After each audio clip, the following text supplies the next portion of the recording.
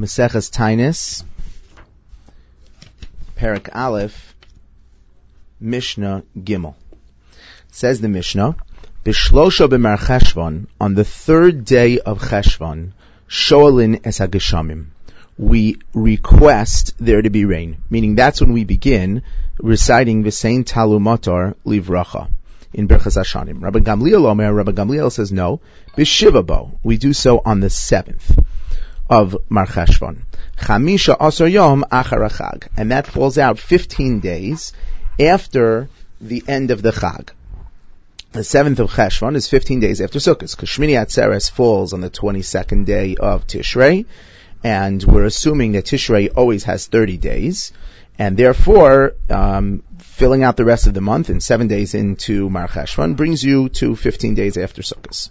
Why do we wait this particular time? Kidei sheyagia achron shebi Yisrael l'nehar pras, so that the last of the people who leave Yerushalayim at the end of the Chag can reach Nahar Pras, the Euphrates River. So even if you ended up delaying, you can make it all the way to the Euphrates River, and therefore the rain, if the rain were to come, it will not affect your journey home.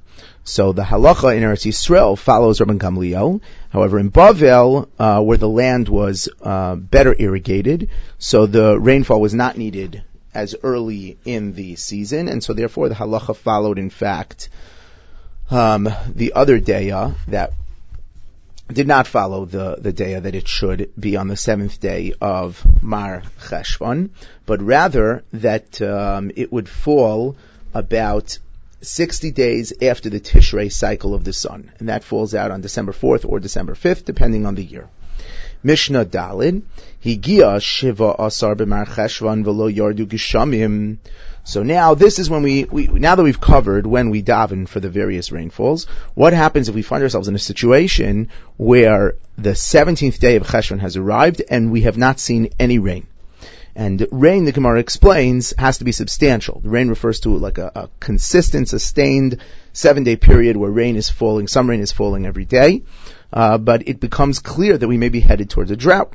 So Yischilu hayechidim misanin. So stage 1, and the Mishnayos are going to follow various stages that accelerate the intensity of the tefillos and the fasting to address this problem.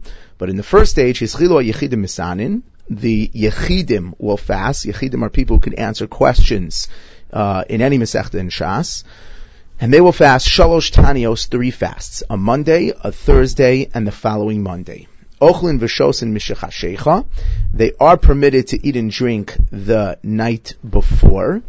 The Gemara explains that, and the Farshim explain, that in fact they are permitted to eat and drink the night before until they go to sleep. Once they fall asleep, even if they were to wake up in the middle of the night, the assumption is that you've accepted the fast upon yourself from when you fall asleep. Unless a stipulation is made specifically to the contrary, and there's a halachic discussion if such a stipulation is necessary for drinking as well as eating, or just for eating. These people are permitted in melacha, they're permitted to work, there's no prohibition to work, or to wash oneself, or to anoint oneself, or to wear leather shoes, or to engage in marital relations.